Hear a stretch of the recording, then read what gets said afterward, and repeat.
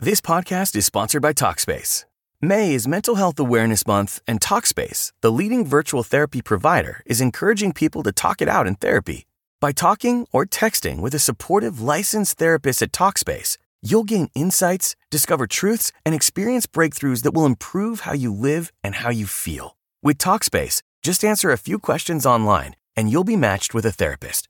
And because you'll meet your therapist online, you don't have to take time off work or arrange childcare. You'll meet on your schedule, whenever you feel most at ease. Plus, Talkspace works with most major insurers, and most insured members only pay a $25 copay or less. No insurance? No problem. If you want to make progress toward a mentally healthier place, Talkspace is here for you. Now get $80 off your first month with promo code SPACE80 when you go to Talkspace.com. Match with a licensed therapist today at Talkspace.com. Save $80 with code SPACE80 at Talkspace.com.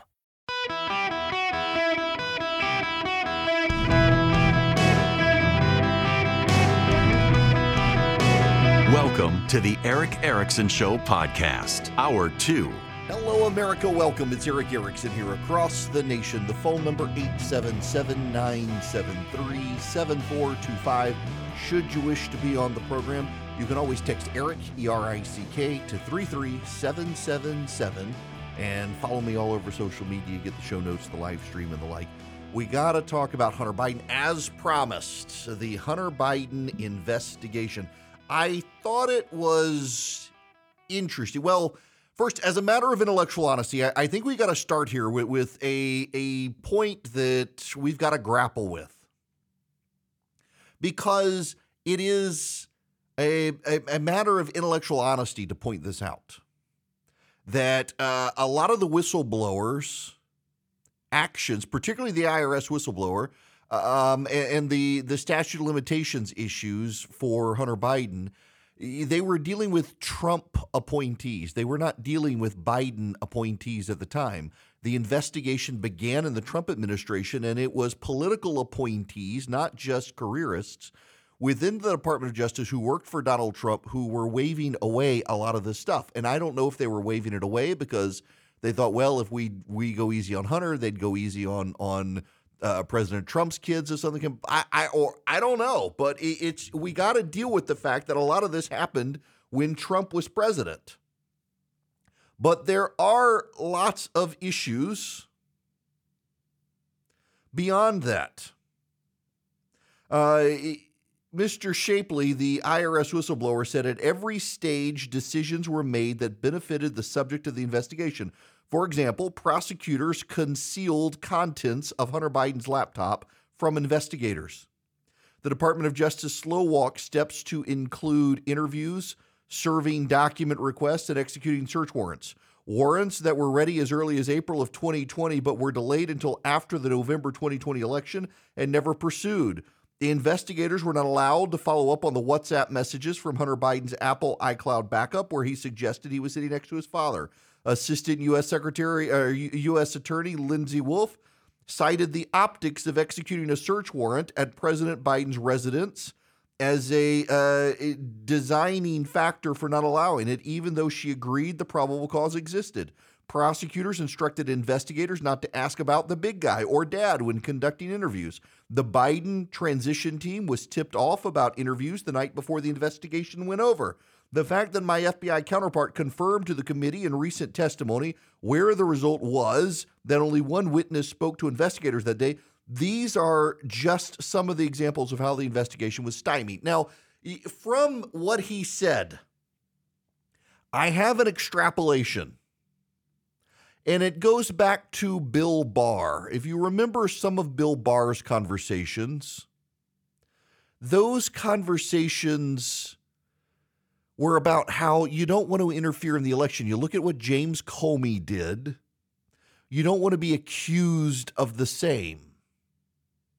So the result is you slow walk, you don't engage.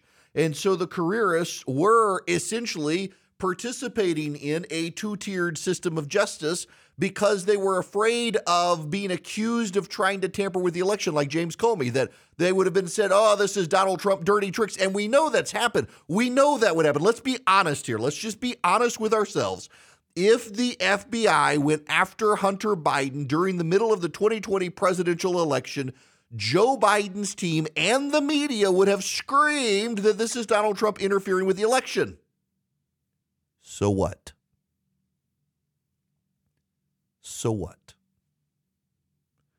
It looks like they had the evidence in the goods. And instead what happened is when Hunter Biden's laptop came out,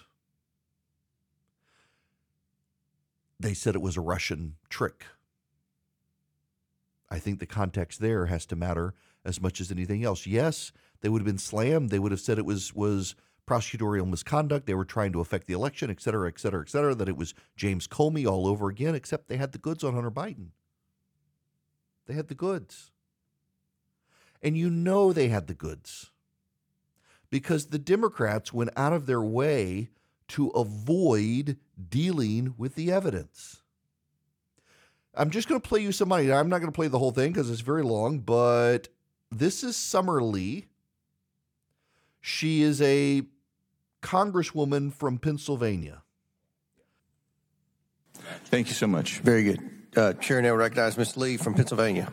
Thank you, Mr. Chairman. Republicans have been invoking this term two-tier system of justice a lot recently. So I want to talk about what the real two-tier justice system is, where black and brown people are over-criminalized and over-incarcerated. On June 20th, Chairman Comer claimed in a committee press release, quote, the Department of Justice's charges against President Biden's son, Hunter, reveal a two-tier system of justice. From this, as you see or have seen from the knockoff social media site, former President Trump has also used this phrase in connection with the Hunter Biden investigation.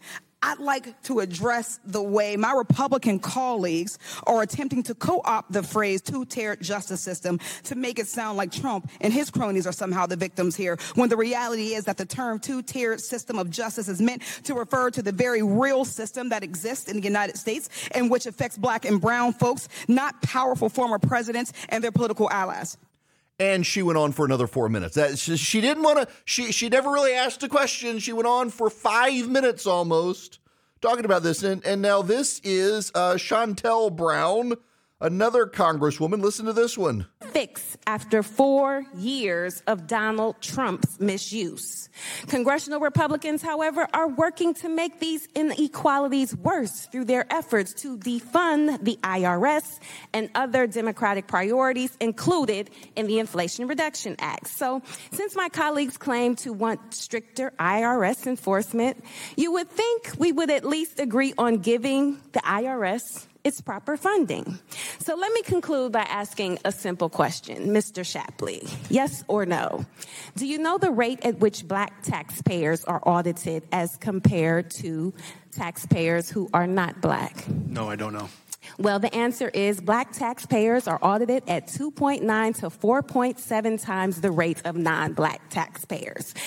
Another question for you, sir. Yes or no? Will this hearing help alleviate the racial disparity in the rates of the IRS audits?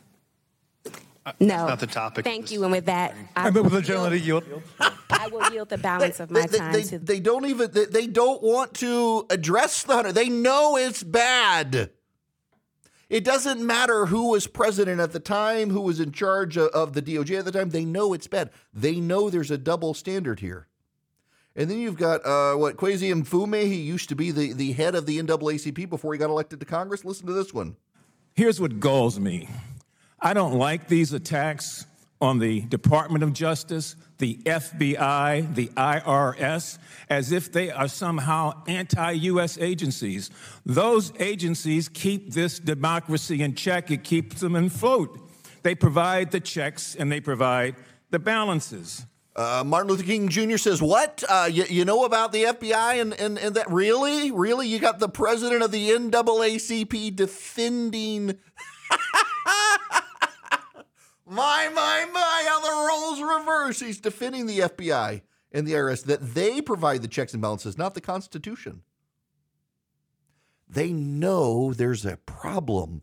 They couldn't even deal with it. And the fact of the matter is, yes, they can say it is a matter of fact and the record that a lot of this happened when Donald Trump was president, and it was his political appointees who decided not to engage. They decided not to engage because they didn't want to appear like they were influencing an election.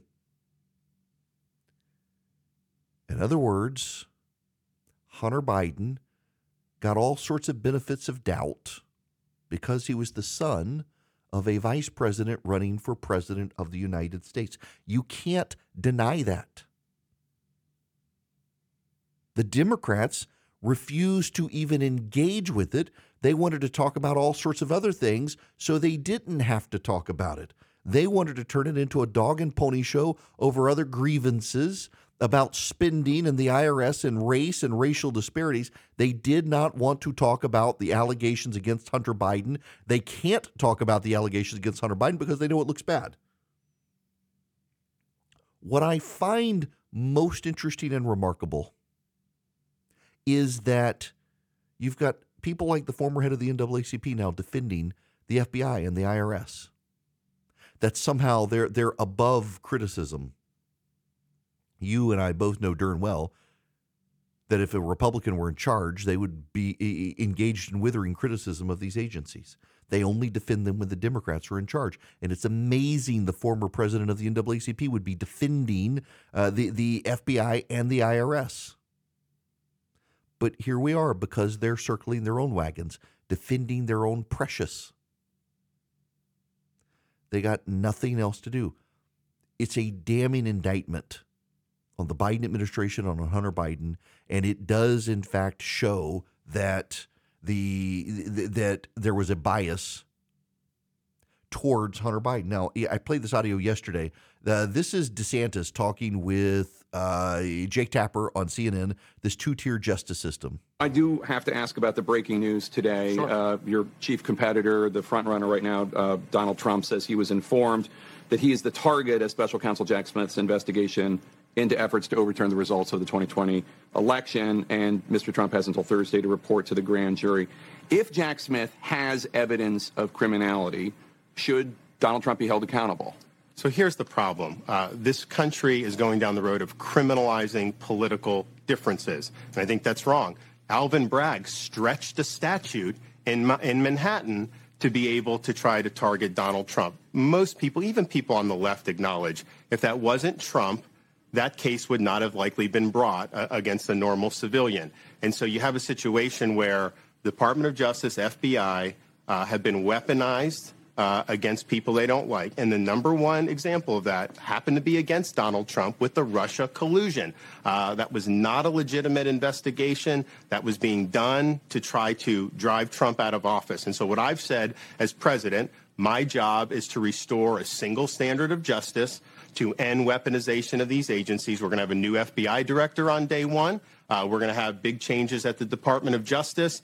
Americans across the political spectrum need to have confidence that what is going on is based on the rule of law, not based on what political tribe you're in. And then the second thing I would say is this country needs to have a debate about the country's future.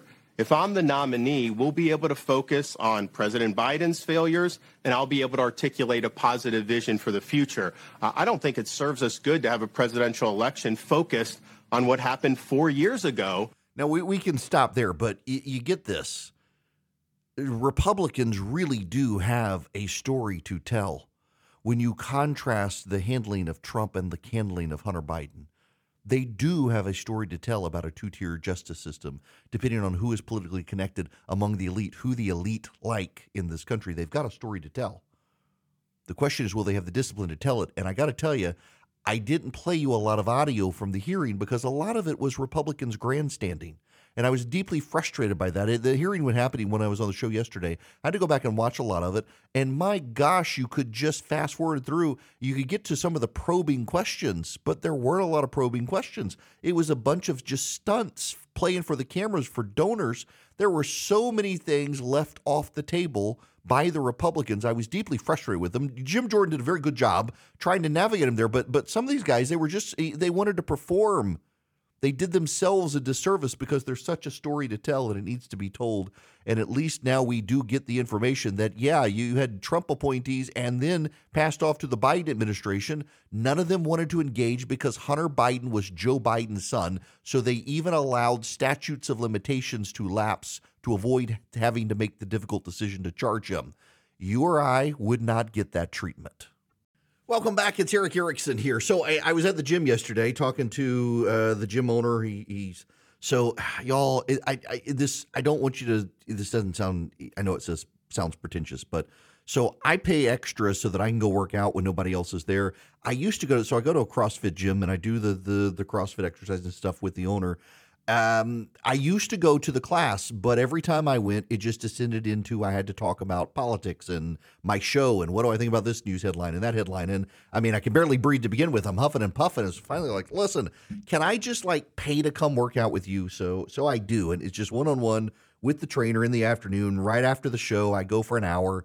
And he was talking about he and his wife, newlyweds. They're watching Suits, I guess on Netflix, the old TV show with Meghan Markle in it. And he says, that girl's not a good actress. He says, the show's good, but she's like the worst part about it. She's not a good actress, which is, in fact, the criticism of Meghan Markle is she was never a successful actress. She wasn't that good at it.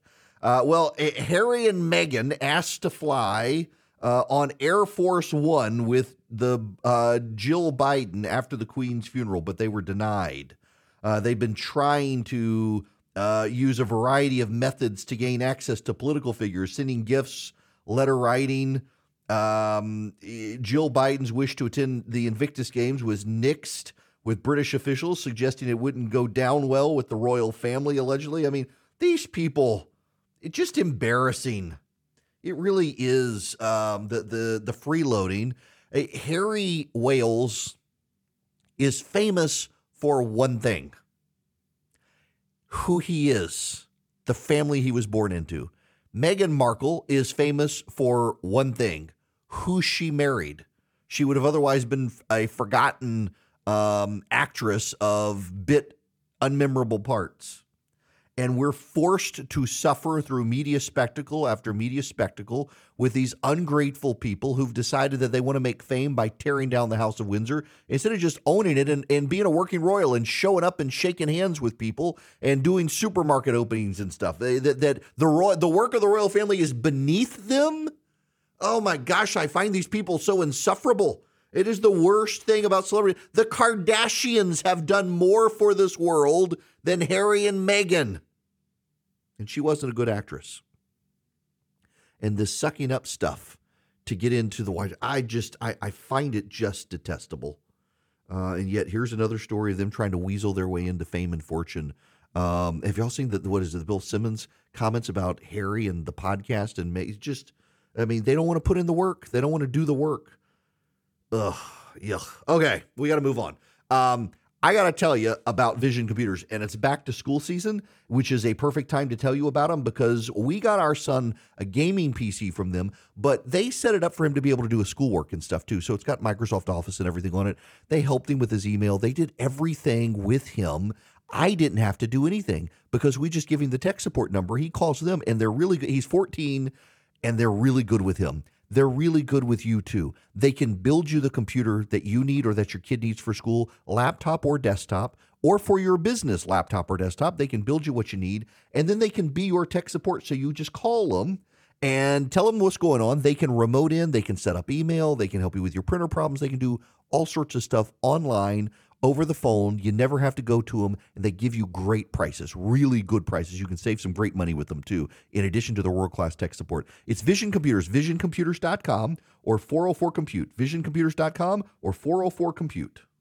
Greetings, conversationalists. It is Erick Erickson here. Glad to have you with me.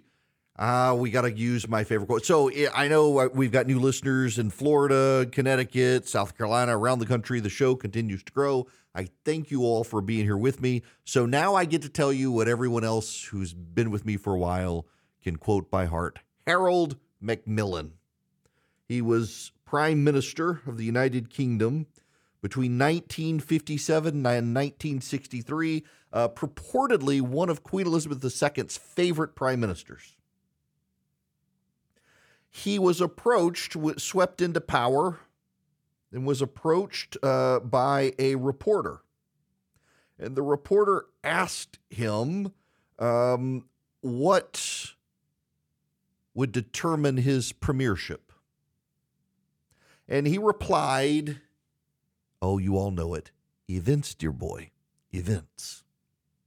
I say very often on the program, events change things. Events change things. We have had now for the last year or so great speculation of a recession, and suddenly a lot of the major media outlets are telling us no recession is coming. Jim Cramer says no recession is coming, which of course means a recession is coming. Events, dear boy, events, they change the course of future. But there's more. I've been wanting to talk about this all week, and I'm gonna shoehorn it in here now because it's really important and it doesn't get talked about. It's not even about conservative radio being so obsessed with the Hunter Biden investigation and stuff, or now the Jason Aldean song, which talked about yesterday. I got more on country music later. No, it's the media itself is not really talking about this particular issue. And I'll get to the issue, but first I got to jump back to other news. The Russians are now saying, as of midnight Moscow time last night, that any ship headed into Ukraine was going to get blown up. And if they were flying the flag of a nation, that nation would be presumed to be at war with Russia. They are escalating. You see, Ukraine exports a lot of the world's 1/5, I believe it is, 1/5 of the world's grain. The United States is the number one exporter of grain in the world. I think Canada is number 2, but Ukraine is in the top 5, and with Russia as well in the top 10. And the Russians had last year agreed Ukraine could continue to export wheat. Not this year. They're not allowing it. We're in July. The August harvest season in Ukraine is upon us. Prices for bread and grains in Africa and Asia are going to skyrocket. In China as well. The Russians are doing this, trying to force the rest of us to give up on Ukraine. It's going to be a shock to the world economy at a time where everyone seems convinced we're now not going to have a recession. Bread prices are up over 10%, defying expectations of inflation around 3% year over year. Bread prices up about 10% year over year. Bread prices getting expensive. Flour's getting expensive. Grains are getting expensive. Events, dear boy, events. Add into this the issue. The big issue. China is on the verge of deflation. This is from Bloomberg News. China's consumer inflation rate was flat in June, while factory gate prices fell further, fueling concerns about deflation risks and adding to speculation about potential economic stimulus. The consumer price index was unchanged last month from a year earlier, according to data released by the National Bureau of Statistics on Monday. That was the weakest rate since February 2021, when slumping pork costs dragged on the index. Core inflation, which excludes volatile food and energy costs, showed to be 0.4 to 0.6%. Producer prices fell 5.4% from a year earlier, the deepest pace since December of 2015. The risk of deflation is very real, says one economist. So inflation is bad, particularly hyperinflation. Inflation, when it's below 10% or around 10%, it's about 10% in Europe, it's below 10% here, and now it's declined here, it's declining in Europe. It's not comfortable, but it's manageable. Hyperinflation is the bad one. Hyperinflation is when your bread costs $1 today and tomorrow it costs $10 and the next day it costs $100. That's hyperinflation. Deflation is the opposite. Deflation is bad. We don't want deflation. Deflation is a depression. You listen. So I know a lot of you're thinking deflation needs to be good because inflation has raised prices. So now we need deflation to lower prices. But that's not what you want. Economically, what you want for stability is you want inflation to come down but still be inflating slowly. So the Fed wants inflation to be going up at 2%. In other words, prices had gone up about 8-9%, and now they want them to still go up but only 2%. In the meantime, what happens is your wages catch up. Your wages inflate as well. Your wages inflate at a lower rate than the inflation we've had, but at a higher rate than the 2% inflation. So eventually your wages catch up, and then your wages begin to exceed the inflationary rate of the consumer prices, and so everything costs a little less to you. And you don't have deflation. Those prices are still going up, but your wages begin to go up more than them, so it feels deflationary, but it's not. Deflation is when the prices begin to collapse. And what happens when the prices begin to collapse is you're paid $1. The prices of the goods that measure your salary are 90 cents. So the company makes 10 cents. No. I'm doing that wrong. So you're paid $1. The prices are $1.10. So the company makes 10 cents. You're at $1. The goods are at $1.10. Now the goods collapse to 90 cents. You're being paid $1. Well, the company's now out 10 cents. They're starting to lose money. The prices go down further. The price of the goods sold is 80 cents. You're being paid $1. What has to happen is your wages have to go down too, and you don't want your wages to go down. It sounds good. Everything's going to be cheaper, so my income's going to come down. The problem is it wrecks economies. It causes deep destabilization. We went through the Great Depression. The Great Depression was a massive deflationary bit. What happened is stock prices fell. The values of people's money fell. People couldn't keep up anymore. Suddenly they're out of jobs because businesses can't afford workers anymore. It becomes a deeply collapsing, destabilizing effect in economies, and it appears China is on the verge of deflation. China has a lot of other problems as well that are baked into this. So I subscribe to a newsletter in Substack. Some of you guys subscribe, and well, I subscribe to my own.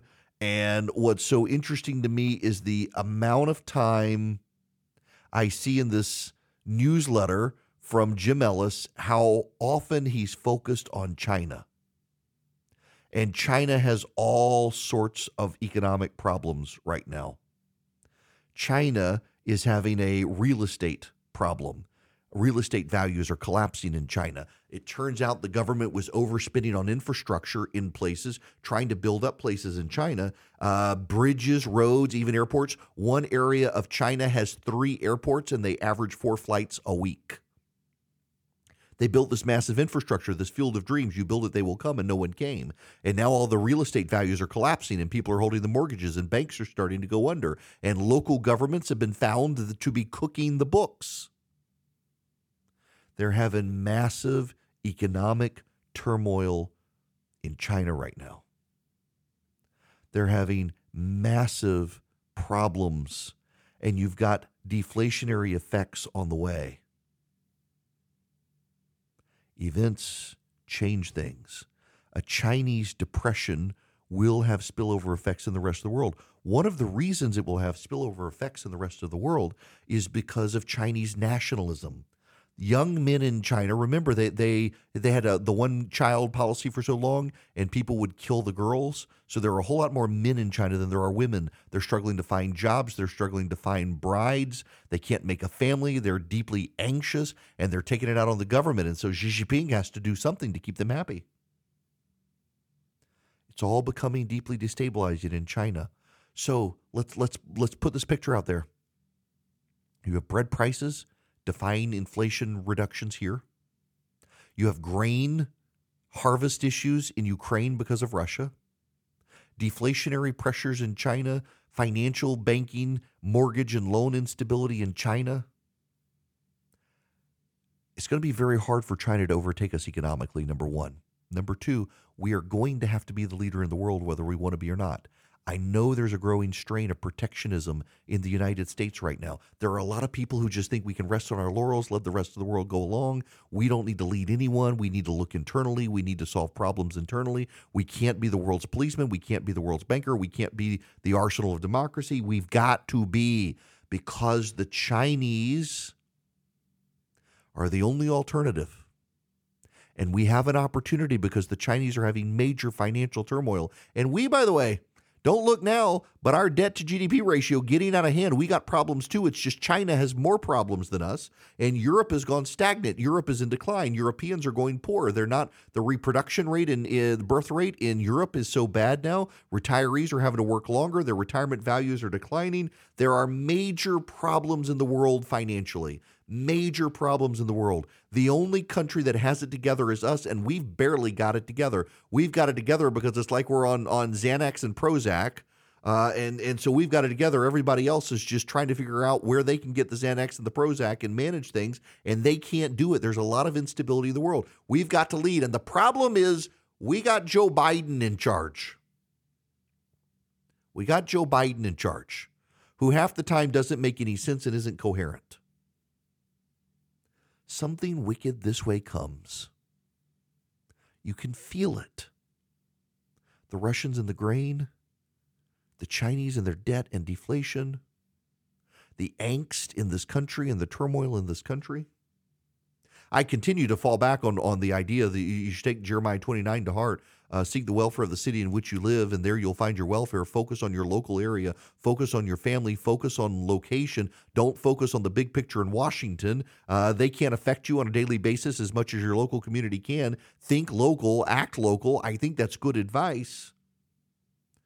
But we are in an interconnected global market, and the United States is going to have to lead, and it's going to make some of us uncomfortable. Certainly going to make the world uncomfortable with Joe Biden being the leader. But we have an opportunity in China's economic turmoil to take advantage of it and reassert ourselves on the world stage, and we better have a plan to do it. And I don't know that the Democrats do, which is another reason we got to get the election right in 2024. And that's another reason I hope you'll consider doing business with a company like Patriot Mobile, Christian conservative cell phone provider that funds the causes you care about in the conservative movement. They fund candidates running for office who are conservatives, particularly parents running against wokes on school boards. They fund the pro-life cause, the Second Amendment cause. They're growing the conservative movement, but they need your help. And all you have to do is take your cell service to them by going to patriotmobile.com/Eric today. You can sign up with Patriot Mobile, move your cell service to them. Move your cell service to them. You can move your existing phone number to them. And then as they grow their profits, they grow their giving to the conservative causes you care about. If you don't want to do it online at patriotmobile.com/Eric, you can call them 972-PATRIOT. You will be speaking to someone in the United States. They got 100% U.S.-based customer service. Tell them I sent you. You get free activation. You get incredible discounts if you're a veteran, a first responder, an NRA member, a teacher, and then they grow the conservative movement when they grow their profits. So you help them. They help the causes you care about. Go to patriotmobile.com/Eric today, patriotmobile.com/Eric, or you can give them a call, 972-PATRIOT. Tell them I sent you and get guaranteed great service. And again, they're probably using the same cell towers you're already using.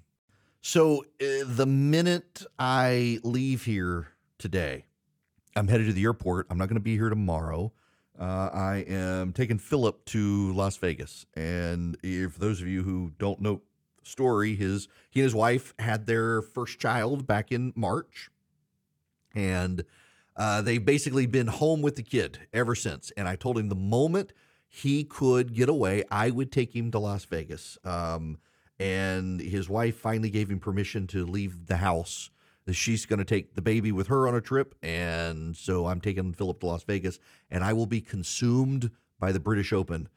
In fact, Rory McIlroy teed off this morning at 9:45. So the tee-off times, the way they staggered it was I was looking yesterday, and they started U.S. time. They started at 1:35 a.m. Matthew Jordan was one of the first to tee off, and Rory McIlroy teed off after 9 o'clock this morning. They staggered so that you could kind of get some of the bigger names there when the sun had come up in the United States. So you had Mickelson And Colin Morikawa after 10 o'clock. Rory McIlroy right at 10 o'clock, 9:59 this morning.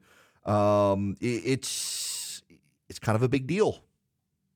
Maybe it's, the memes are men hit their 40s and they either get into barbecuing or World War II. I kind of got into barbecuing, World War II, and golf and football all at the same time.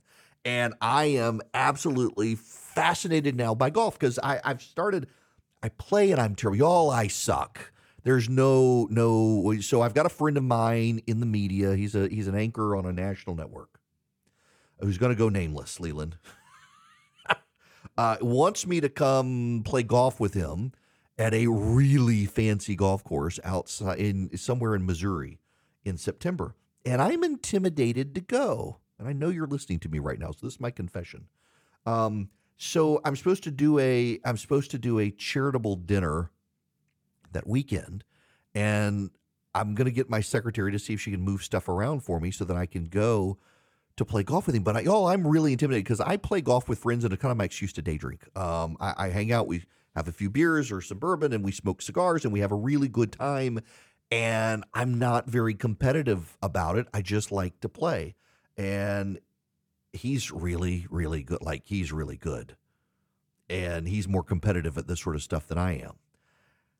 So I don't know, but I've become fascinated watching it because the reason is I know how badly I play, and I play with some people who are really good. And it's impressive to me. You don't have to appreciate the game. You don't have to be a golfer. And I get it. Like, for years I wasn't. I thought, why do people watch this game? This is boring. But now that I've learned the swing, and I'm not good at it, but I can hit the ball. Kyle Morris at Barnsley Gardens, he's my golf pro who teaches me. And I've had many a good golf pro from many a 5-star golf course, and none of them has been as good as Kyle. He's gotten me regularly off the tee now. But I know how hard it is to make that brilliant shot. And so I'm fascinated by the people who can do it so regularly. It's magical to me to watch these guys hit these impressive shots. And then some of them have clunkers. They've got such bad shots. I'm like, my gosh, I could have hit that better, and I can't hit the ball. How are you on the PGA Tour? I'm fascinated by the entirety of it now. I absolutely am. I'm genuinely obsessed with golf. And now, so the cool thing is actually, so I'm on WFTL now in South Florida, and this station is so massive. It covers so much. It basically goes from Miami, up the coast. You get into Palm Beach, you get into Fort Lauderdale with it, you get into Jupiter with it. It's got a huge presence up to Jupiter and towards Point St. Lucie. It's got a lot of, and I've gotten to know some of the people on the tour who will go nameless. And now they get to listen, and that's kind of cool too. And a couple of them are over there, and I'm just fascinated by the whole thing. And I'm going to be up in Vegas every day just watching golf. We're going to have the most boring guys trip to Vegas ever. We'll be back. Grand Canyon University's RN to BSN online degree program makes earning your bachelor's in nursing possible.